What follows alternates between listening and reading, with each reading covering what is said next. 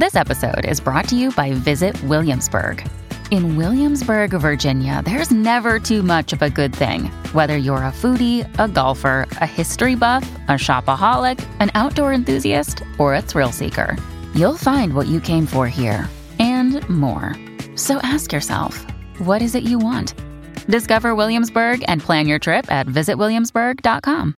Hi, I'm Daniel, founder of Pretty Litter. Did you know cats tend to hide symptoms of sickness and pain? I learned this the hard way after losing my cat, Gingy. So I created Pretty Litter, a health monitoring litter that helps detect early signs of illness by changing colors, saving you money and potentially your cat's life. Pretty Litter is veterinarian developed, and it's the easiest way to keep tabs on your fur baby's health right at home. Go to prettylitter.com and use code SPOTIFY for 20% off your first order and a free cat toy. Terms and conditions apply. See site for details. Hello, everybody. This is Marshall Poe. I'm the editor of the New Books Network. NBN listeners like to read books and buy them. So we thought we'd tell you that right now, our friends at Princeton University Press are having a remarkable site-wide sale. You can get 50% off books, including ebooks and audiobooks, with the code 50, F-I-F-T-Y, at checkout until May 31. You can save some real money on Princeton University Press books. I encourage you to go there and check it out. Welcome to the New Books Network. Hi, everyone. My name is Armand Gildas, and this is New Books Network. I have the great pleasure of hosting Jeffrey Snodgrass today. Hi, Jeff. Hi, Armand. I appreciate the invitation. Thank you very much for making time here. And today we'll be speaking about Jeff's latest book, The Avatar Faculty, Ecstatic Transformations in Religion and Video Games, which came out this year from University of California Press. Jeff, for those of the listeners who don't know you very well, can you tell us a bit about yourself? Yes, Armand, let me say a few things about myself. So I'm a professor of anthropology at Colorado State University in Fort Collins, Colorado, USA. I have interest in psychological anthropology, religion and ritual, caste and social hierarchy, games and play, ethnographic research methods, and also health and well-being. As you know, I've conducted long-term ethnographic research in India on a variety of topics. Those topics include things like caste and performance, spirit possession, which is one of the things featured in the book, indigenous peoples and the environment, health, and more recently, gaming and what are called Indian gaming lounges or zones, where players meet and play face-to-face with others. Games like CSGO, Counter-Strike, Global Offensive, for those who know about these things.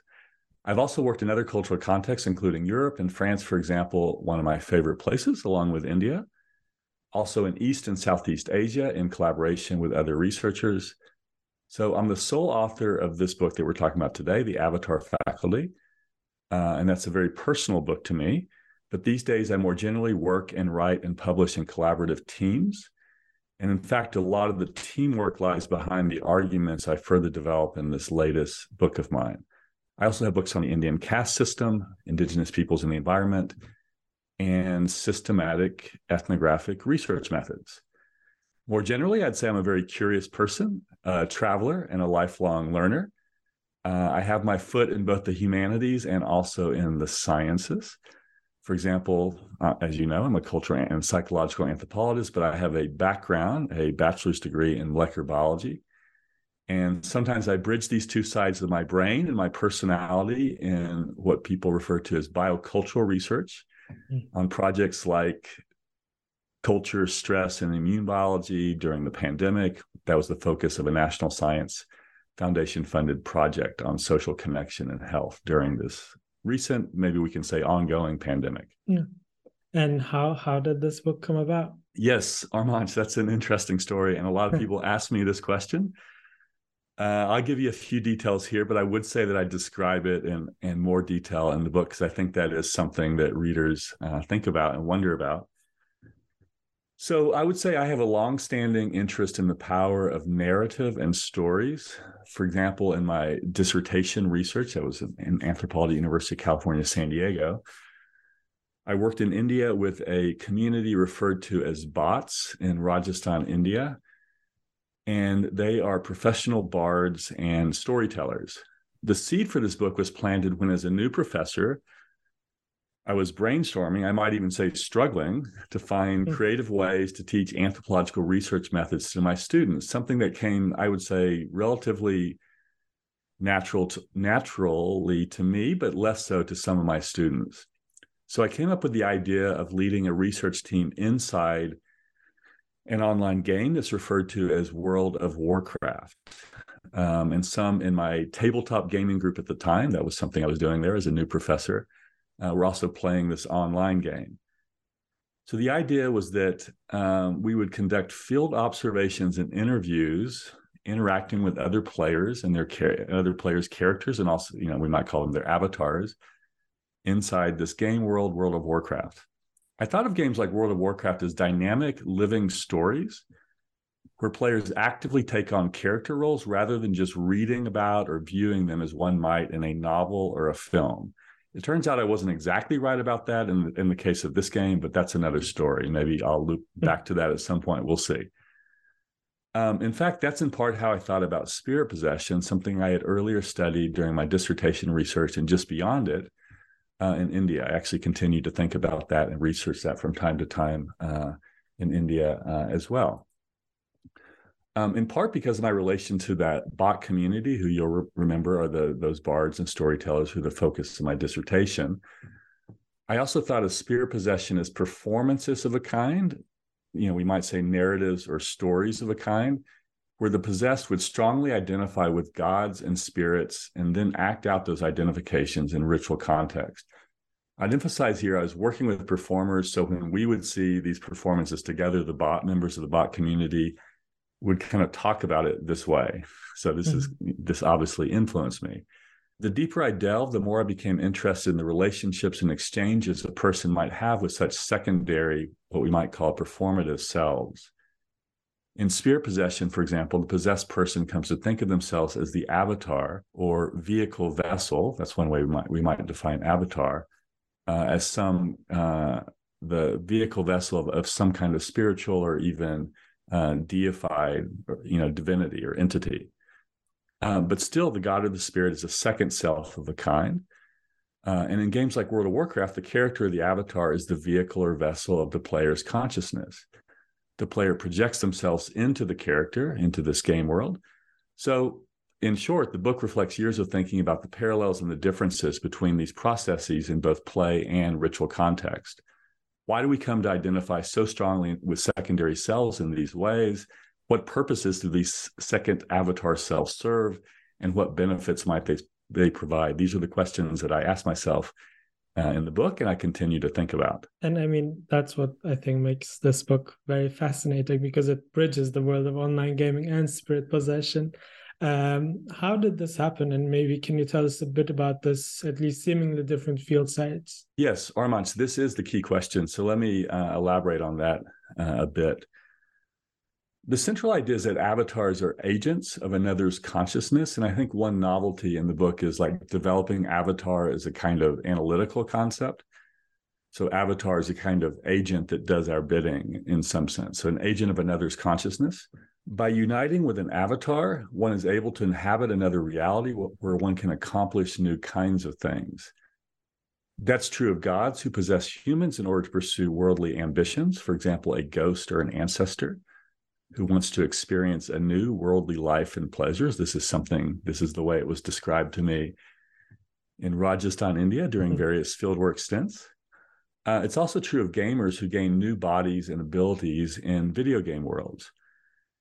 Now, of course, there are differences in the exact way these avatar processes play out. A Hindu religious ritual is quite different than a video game play session. I get that.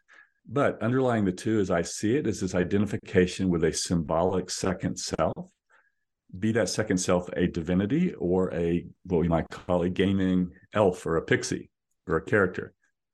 And those identifications can spill out into one's first life in ways that can be psychosocially beneficial. So coming to experience yourself as a god and having others accept that identity as valid can provide the possessed with new and more highly valued social status and prestige. In the central case I describe in the book, it is a kind of introduction to each of the main chapters of the book, is that of Bedami Bhatt. So In that case study, we see how those kinds of identifications with a deity, in this case, help her to mend fractures that she experienced with other members in her group. In a sense, it helped her to reintegrate her and also her husband and her natal family into this community, which, was composed of other members of her family and others as well. That seemed to help Badami personally. So this identification with this avatar, this kind of second self, seemed to really help her, in particular, alleviating sources of stress and conflict in her life. And in a way, I would say, contributed to her overall health and well-being. So to step back a minute, we might say that avatar identification, coming to experience herself in a sense, God, promoted her well-being. And that's kind of a key point of the book. So for gamers, I saw similar kinds of processes. So the book, let me just emphasize, it's not just about avatars, it's about avatars and how those identifications promote, what I would say is positive well-being. Okay, so for gamers, I saw similar kinds of processes. Playing a character in a fantastic gaming world provided many benefits. Some listeners might find that hard to believe, but I actually believe that is the case and make that argument quite forcefully. So these benefits could be things like cognitive distraction, and thus something that some listeners might think, oh, it's just a kind of escape from the world, from bosses' bills and conflicts in your life. So yes, it's serving as a kind of stress relief, but it's seen as a kind of escape. But it was more than that. Those identities could be appreciated by other members of one's play group, for example, who players of games like Warcraft would say were quite important to them, as important as their offline friends, and even could become to be felt to be like family of a kind, people like in your gaming guild, for example. So in a sense, in these gaming contexts, one's skillful enactment of an avatar identity as a character, as a warrior, a healer, a hero, right, also provided players with this elevated kind of secondary, kind of virtual, we might say, social status, because you're playing with other people, their characters, and also themselves in these guild or kind of online environments.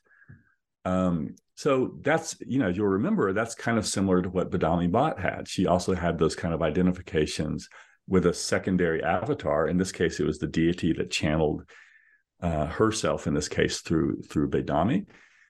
But those identifications with that avatar could then spill over into Badami's, overall kind of life and experience of her life. So overall, I learned that players could come to understand themselves differently in their actual world lives, maybe as more accomplished, more able to enact and complete projects that were important to them, more heroic. So in theoretical language, their sense of agency or efficacy had been enhanced. And this is something I saw quite commonly among many players.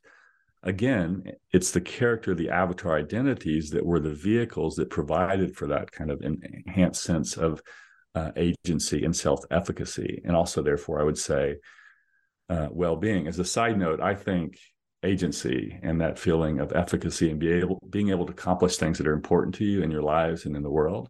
Sometimes I talk about it as moral agency, because it's not just agency, it's like acting on things that you consider like virtuous. That's a term that comes from Aristotle's kind of new, kind of the way he's been interpreted recently in terms of virtue ethics.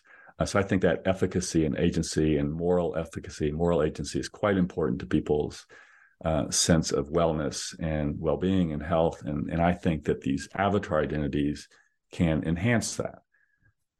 So I see my role as an anthropological theorist and analyst to reveal underlying patterns and processes in the world. In this case, I saw a parallel between ritual possession and video games. The identification with secondary avatar selves could provide for elevated social status. We might call it prestige, the sense of agency that I was just talking about, which there's a whole literature, an extensive literature on so-called health disparities or health inequalities. And this line of research shows that these kinds of elevations in social status, in this case, elevations in virtual social status, but spills back over into people's, actual worlds and fuller lives, right? These can have a large positive impacts on overall health and well-being. So one important mechanism that researchers like Michael Marmot, very much enmeshed in this kind of whole health disparities research line of thinking, have identified that there are kind of stress relief pathways that can facilitate the way that social status can enhance your kind of health, well-being, stress relief, things like that. Now, look, I get it. This is an abstraction, right? This is kind of a higher level of abstraction, right? Where I identify these underlying parallels between spirit possession and gaming. But for me, that's the role of theory and analysis and the author, right, as I understand it. In this case, I hope this abstraction, this drawing of parallels between the spiritually possessed and also video game players is a useful one, which might help readers from various fields or just, other kinds of readers see these and other phenomena in new and even parallel ways. And I mean, I will come back to this issue of escapism later on, but before moving on with the other questions I have, I also wanted to ask you about how the name came about. Because I mean, Avatar as the word, it's very popular thanks to James Cameron's film franchise, etc. With the other show.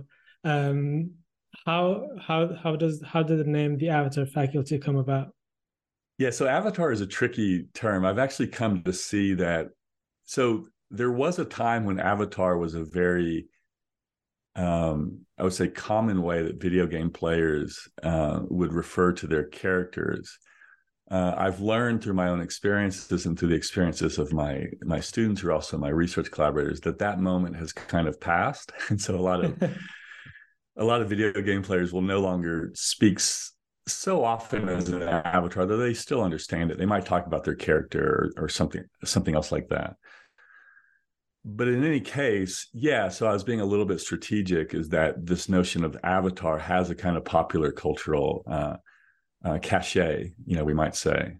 So, people know it, they understand it. Yeah, maybe video game players or other gamers, it's not the first way that they would describe their experiences, but it's still something that people know. It turns out that early game designers of these early virtual worlds, like going back to the 80s, they reference this term of avatar, right?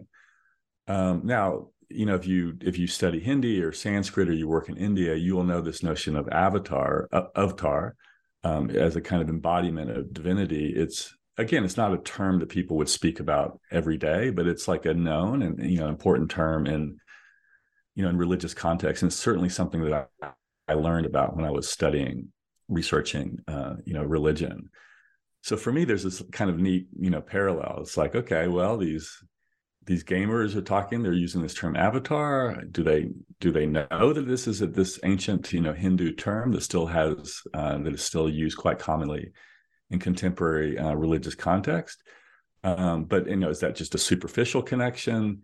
Is there something deeper there?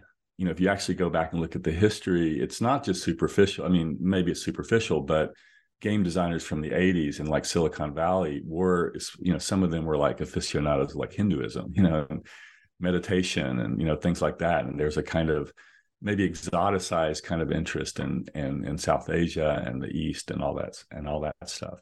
But they were explicitly drawn on Hindu context and Hindu terminology. But in any case, the point is that there is a history there. There is an actual kind of historical connection. But in the book, I try to go a little bit beyond that and think about, well, what is there something deeper? Is there some other deeper reason for why this term, might have significance, and even a kind of parallel significance in each of these, historical or these different kind of cultural contexts? And the argument that I come up with is yes, there are definitely some parallels in this kind of identification with these secondary selves that can be quite helpful to us in promoting a kind of positive self-image and identity and health and well-being. But, there are also some differences that I've kind of started to allude to, but I also describe in the book. One major difference might be, well, in a video game, you're projecting yourself into the avatar. So in some sense, you're in control of the avatar and that identity, and it does your bidding, right?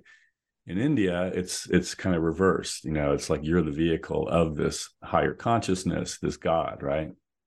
That's important. I think for me, the bigger picture is the exchanges between the kind of secondary self and the primary self.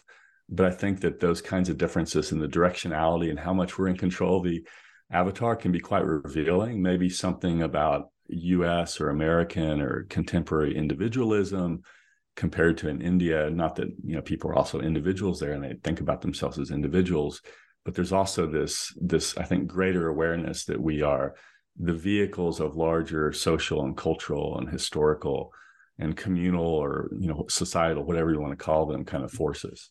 And the faculty part in the name, So is it about the faculty is probably capacity. That's good. Keep me on track here, Armand. So yes, I went in great detail about the first piece. The second piece is, I'm being a little bit provocative. It's like cultural anthropologists don't really like to talk about faculties in the sense of underlying, even potentially universal capacities.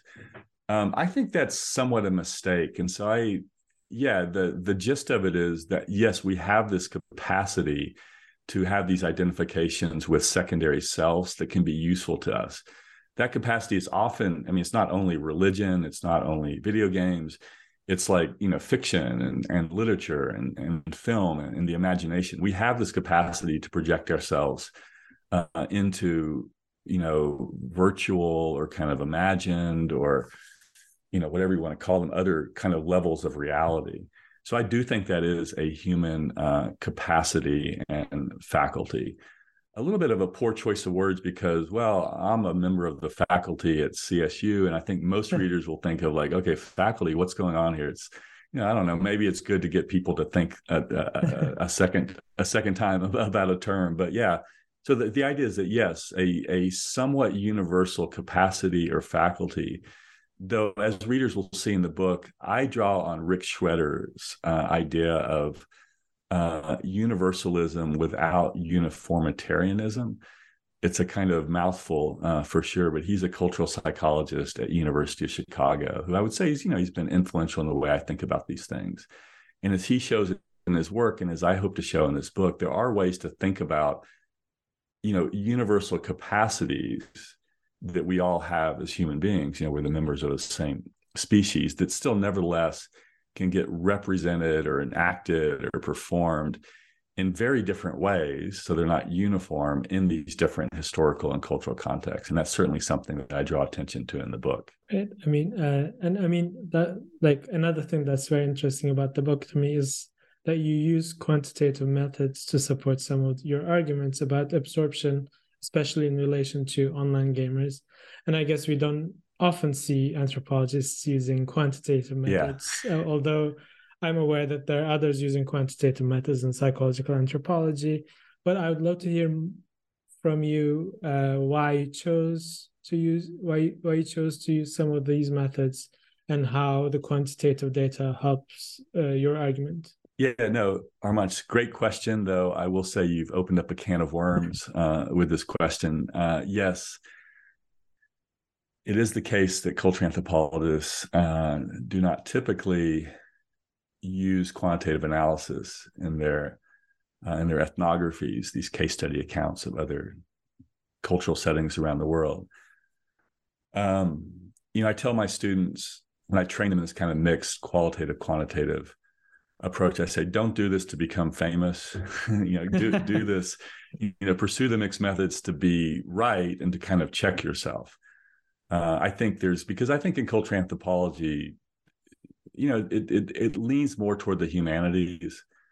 And I think the humanities, not always, but in many cases can be kind of numbers averse or even kind of anti quantification. So let me expand on a little bit more on my ideas behind that and why I do that. So I use numbers in addition to the qualitative lines of inquiry to kind of what I would say get closer to the truth.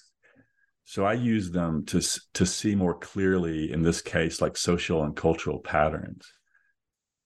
Let me emphasize that the heart of my research is ethnographic. So I do, and this is what is really the focus of the book, I rely on participant observation and interviews.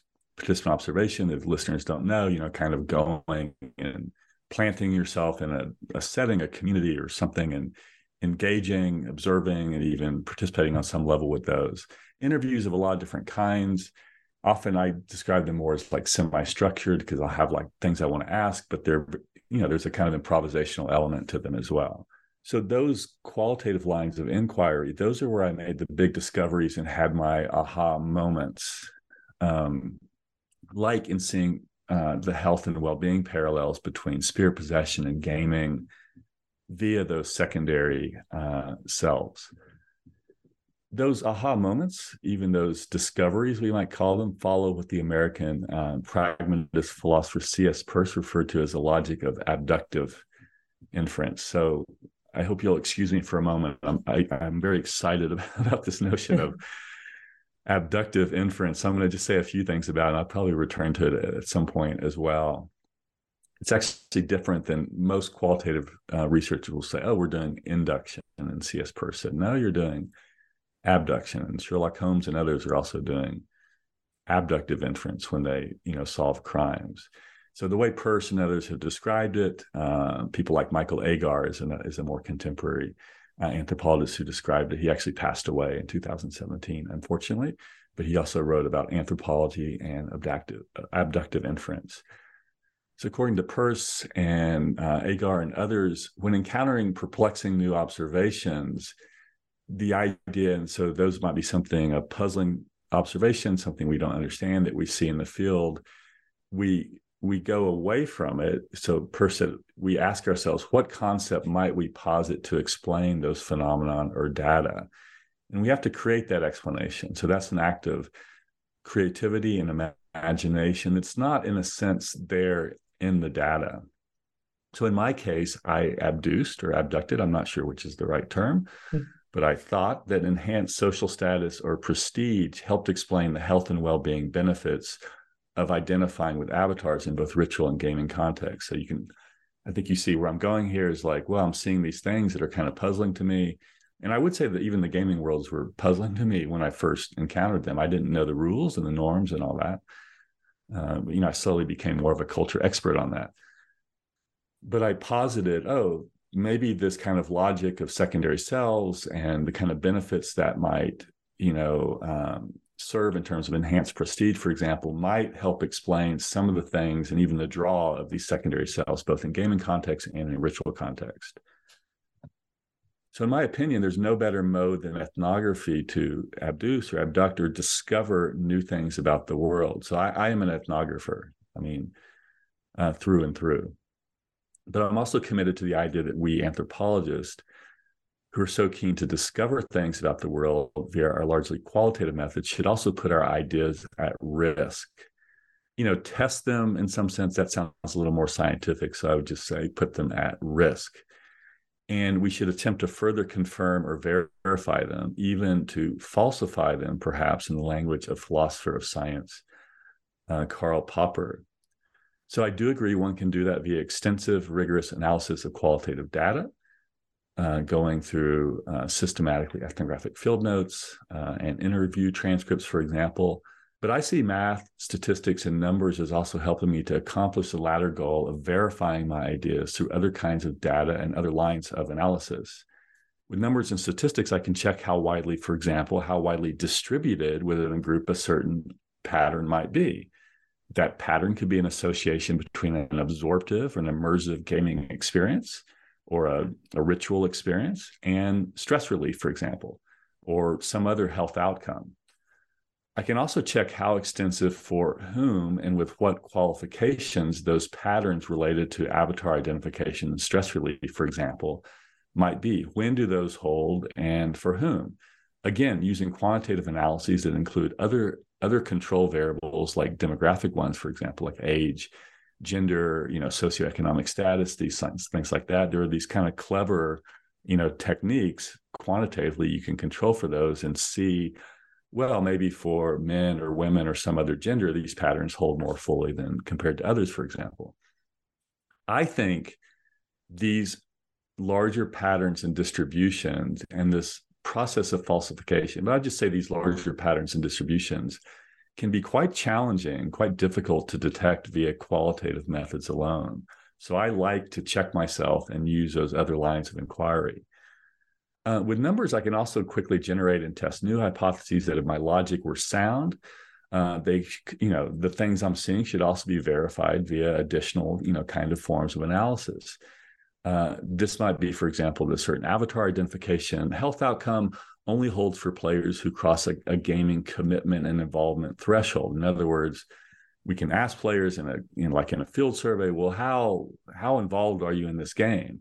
And they say, well, I'm a 1 out of 10 versus like a 9 or a 10 out of 10.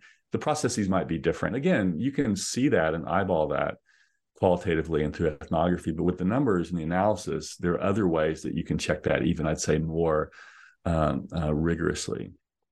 So again, that logic of falsification and Karl Popper that I was talking about above. So I like having a broader toolkit available to me, and there's a whole, I think it's a 7-volume ethnographer's toolkit by Lecomte and Schunsel, if any of the listeners are interested. Have a lot of tools in the toolkit to kind of confirm those kind of amazing discoveries that we ethnographers have. And so overall, this is why I follow a mixed qualitative and quantitative approach to analysis. Approaching a phenomenon through various analytical avenues increases my confidence in a particular finding. Now, let me emphasize both to, I hope, future readers and also to your listeners, the book focuses I'd say almost exclusively on qualitative ethnographic data and analysis of field notes and field observations and interviews. The quantitative analyses, a few of them largely kind of, I would say, pretty straightforward, like descriptive stats, like how many players said they agree with this kind of statement. Yes, some of those appear in the main text, but a lot of those are presented in appendices, because I do realize that a lot of anthropologists and other readers, maybe they're not as interested in that, but they're in appendices in somewhat simplified form. So the readers who are interested, they can look at that. They might learn something. It might pique their curiosity, and they might become kind of inspired, to learning more about this and pursuing some of these other ways of analyzing qualitative data. And in the appendices and through the text and the endnotes, for example, I do reference the original research that this was based on, and sometimes there will be an even more, I'd say, statistically kind of rigorous analysis of some of this stuff. And so readers could also pursue that if they were interested. And I mean, one of the things I want to ask you now is when was this aha moment when you thought, oh, actually, spirit possession and online gaming has something similar, like something common? Yeah, that's when was that aha moment? Yeah, I'm thinking of, I think Newton in his bathtub or something. Maybe not quite that elevated, but when he I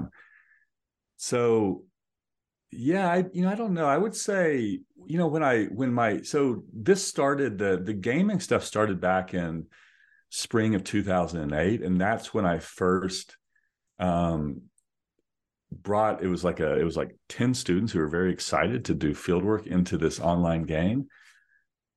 And so there immediately, I think I started seeing in a surprising way how meaningful these gaming characters and these games and the achievements in these games and the social connections in these games, how meaningful and how deep they were. It surprised me. I also was surprised, and this is something I do talk about in the book, I kind of moved away from the addiction frame, that kind of loss of agency, we might say. And I think the algorithms of some of these games can lead some players down a kind of loss of control. But maybe we'll get to that in a moment, maybe more. It is kind of in the background of the book that there are these other ways that these avatar processes can go. There is some other risk. But in any case, so yeah, the reason I brought that up is because I was also surprised is like players were talking about in their own language, like, I'm addicted to this game. Sometimes they just meant, oh, this is a great game. It's fun. I'm addicted to it. It's a positive thing because I really love this game. But there was another level of it where they really meant that they were addicted in the sense that there was a sense of compulsion that was leading to disruptions in their overall life. And that was actually quite surprising to me as well. I'm like, oh, I'd never imagined that you could become addicted to a video game. I guess I always had in the back of my mind, like notions of fans and super fans and people who are very committed to kind of fantastic worlds or literary worlds or a novel or a series or something like that. So this is a kind of long way of saying is that I think when I started appreciating how meaningful these characters, and they were at this point in 2008, often referred to as avatars, and I'd come fresh off of like, these spirit possession, studies that kind of stretched beyond my dissertation up through kind of 2004 or five, kind of the early 2000s. So there wasn't that big of a gap between those two periods in my own, field work, ethnographic life. So I started to say, wow, there really is a parallel here. There is something going on with these are actual kind of secondary cells in both of these contexts. They seem to have great power and kind of they're quite compelling to either players or religious individuals who kind of identify them and even channel them, into their own lives. And that's where I started to say, that's where I started to see that I thought there was actually something deeper, between these kinds of identifications. I no longer just thought of it as like, oh, it's just a video game. It's just fun. It's just a diversion. I started seeing, no, it actually feels, not in all cases, it feels like there could be something deeper in terms of identity, in terms of well-being, in terms of social relations, in terms of your self-image in the video game context. And that's where I really started to think seriously about, I'm not sure about this book at that point, though I did write and I say this in the preface, there's an earlier article around 2011 where I first kind of posited this relationship. So it kind of it takes a while for scholarly articles to be published, but it wasn't, I started talking about these parallels. I do remember one dramatic rejection from a journal, like, no, this is too weird and wild. We don't, you need to better, support your arguments, that kind of thing. So, that's fair enough. And I think the review process in a lot of different contexts probably helped me clarify, the parallels as I saw them. And I mean, one of the things that struck me while I was reading the book is like how you walk I would say the fine line between believing your interlocutor's accounts of spirit possession and explaining their behavior in sociopolitical terms, or maybe finding more secular explanations for their behavior. And I mean, at some point, I was reminded of Evans Pritchard's Witchcraft, Oracles, and Magic, in which somewhere in the introduction he says something like, "I also saw lights flying into the forest," and then, as the readers, we are all taken aback. And then a second later, he says, "Of course, it must have been someone carrying a lantern to the forest." Where do you see your work standing in terms of, as a researcher, believing your interlocutors' otherworldly explanations? And I'm also asking, as a person who easily believes in otherworldly explanations. Yeah, Armanj, that's an interesting question. So Evans Pritchard, I'm teaching a class on religion. It's an undergraduate, largely theory class, but theory and ethnography tightly interwoven. I use a book called 10 Theories of Religion. Evans Pritchard is one of the theorists in there, so I still revisit that, his field work among the Azande and others. And there's a film I use on Zande witchcraft as well. I have some things to say about this before I even get into the heart of my response. You're not the first person who has drawn attention to this. I think the way I write about this stuff, a lot of readers or colleagues are like, they kind of come at me and like, you actually, you believe in these spirits? And because of the way I'm writing about it, I give them a kind of real, I think like a kind of respect, I guess I would say. And I often am speaking through the way things would be presented to me, by my interlocutors as well. So to simplify a little bit, I would say that's the cultural anthropologist in me, who was trained to think about analysis and anthropological analysis as a dialogue between cultural insider points of view, what are sometimes referred to as emic perspectives, EMIC, that comes originally from phonemic, the sounds that are recognized in a given language. So a dialogue between cultural insider point of views, emic, and also theoretical frames of analysis, sometimes referred to as etic points of view from phonetic as a general system of linguistic meaning. So that dialogue is very important to me. In my opinion, this is what makes cultural anthropology such a rich and interesting field, and quite different from other social scientific fields where cultural insider perspectives are less valued. I have a colleague, for example, a sociologist, Mike Lacey, and we've worked on a lot of papers together, including those that appear in the book. And I would say we have a lot of similarities in the way we think about things, but I think giving that kind of credibility to insider point of views is not as much in his training or the way he thinks about, sociological analysis. So I do think this is something distinctive about cultural anthropology, at least in a general sense. It's not that some sociologists don't do this or others don't do this, but in a general sense, I think this is a really distinctive, important feature of cultural anthropology, that dialogue, and not reducing insider points of view only to an analytical frame of reference or meaning. So does this mean that I believe in those cultural insider perspectives, like, believes in spirits as capturing some, more objective truth about the world? I would say not exactly. Rather, I would say that I bracket my own kind of opinions or visions or even personal beliefs about the nature of reality. That term of bracketing comes from phenomenology, philosophical bracketing. You bracket certain questions that just can't be addressed, with current methodology, or not the focus of the analysis. I'm more interested in how people, how my interlocutors, think about reality than whether those realities are objectively real in some sense. Because for me, the way that a certain vision of reality or an experience with spirits, if they're real to an individual who experiences them, then that's going to shape their beliefs, practices, for example, and that's of interest to me as an anthropologist. I'm going to return to C.S. Peirce again. I'd add that my approach to theory and truth is influenced by pragmatic philosophers like Peirce. I did mention him earlier. I think you'll remember that. Peirce, who's one of the founders of semiotics, spoke about how any act of interpretation involves not just signs and objects. So semiotics is like this study of signs. So not just signs and objects, like the word spirit and potentially an actual spirit in the world, so the sign and the object, but also what Peirce referred to as interpretants, in the sense of persons who interpret and lend meaning to those signs.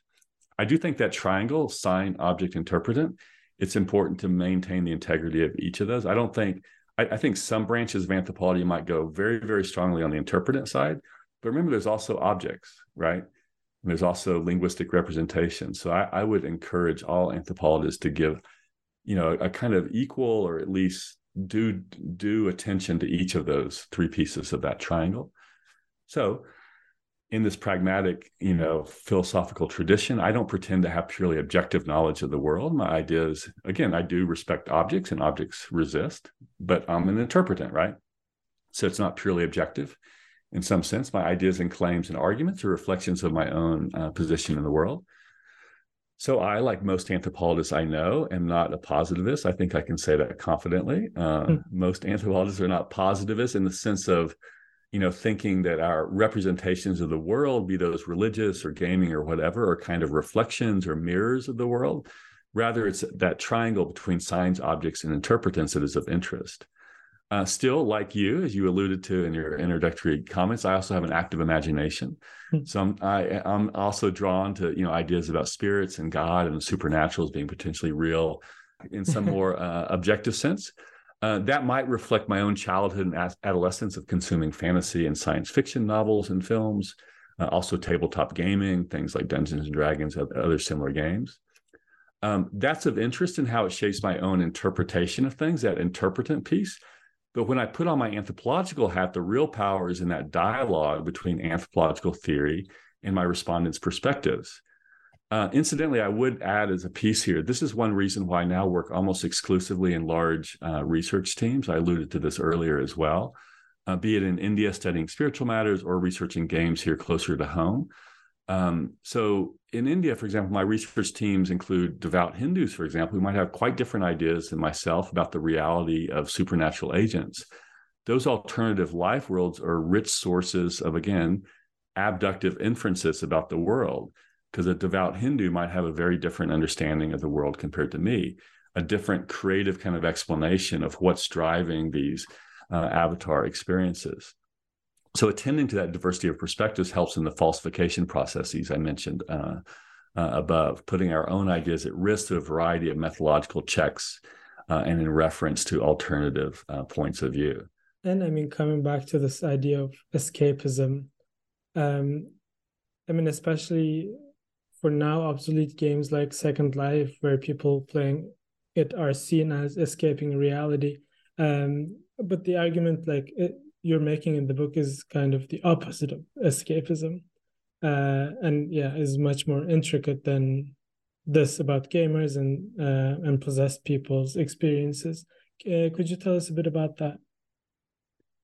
Yeah, can I just say one thing? I like your word obsolete, because that's not the word I would use.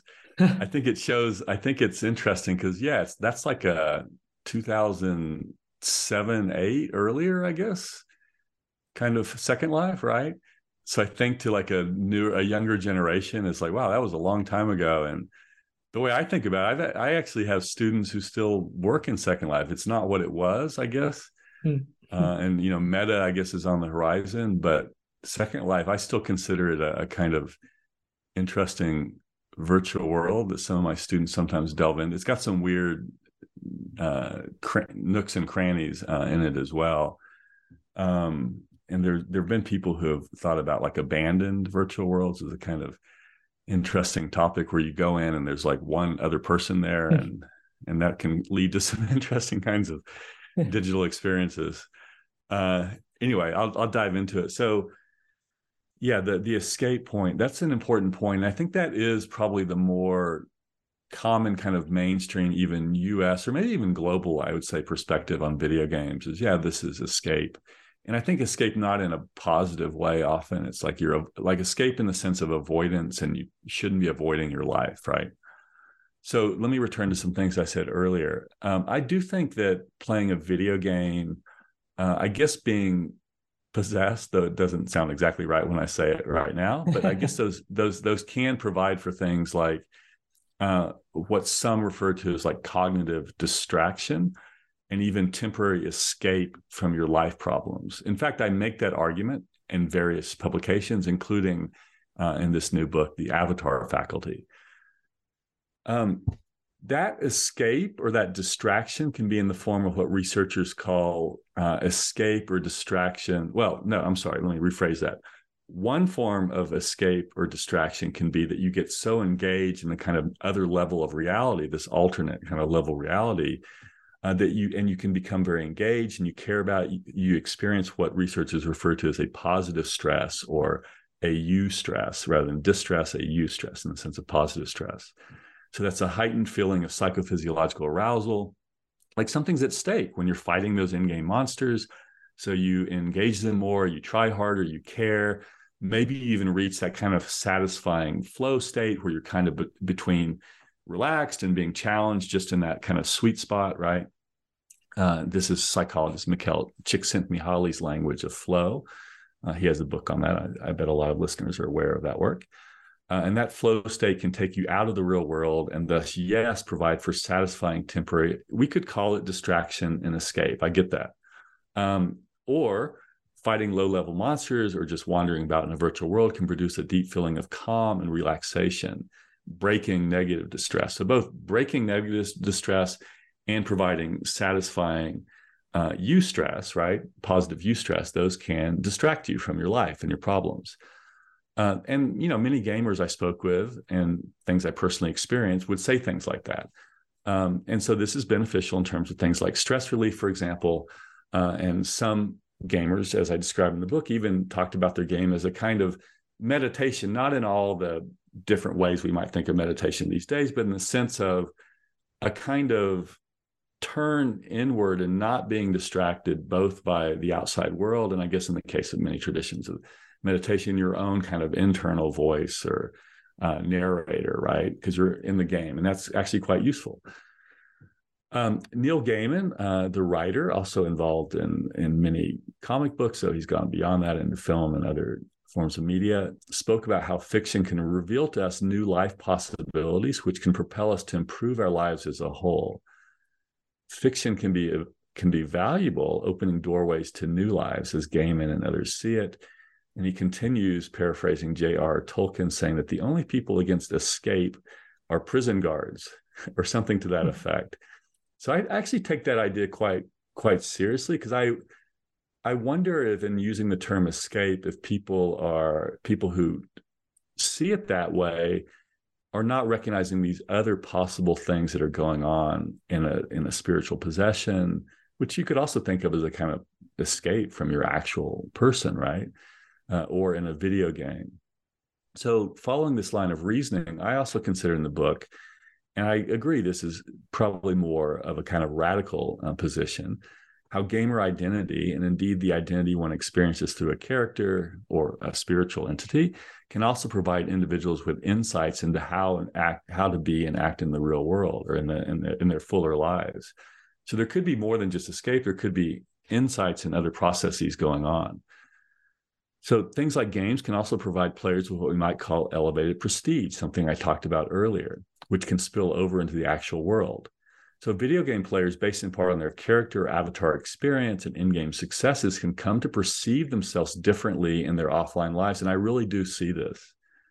There could be a social network kind of piece there, that it only works, or it works most effectively, if other people are somewhat sympathetic to video games in your kind of inner circle and kind of know what you're doing. But often with a lot of gamers or other, religious people, you see these kinds of network kind of effects.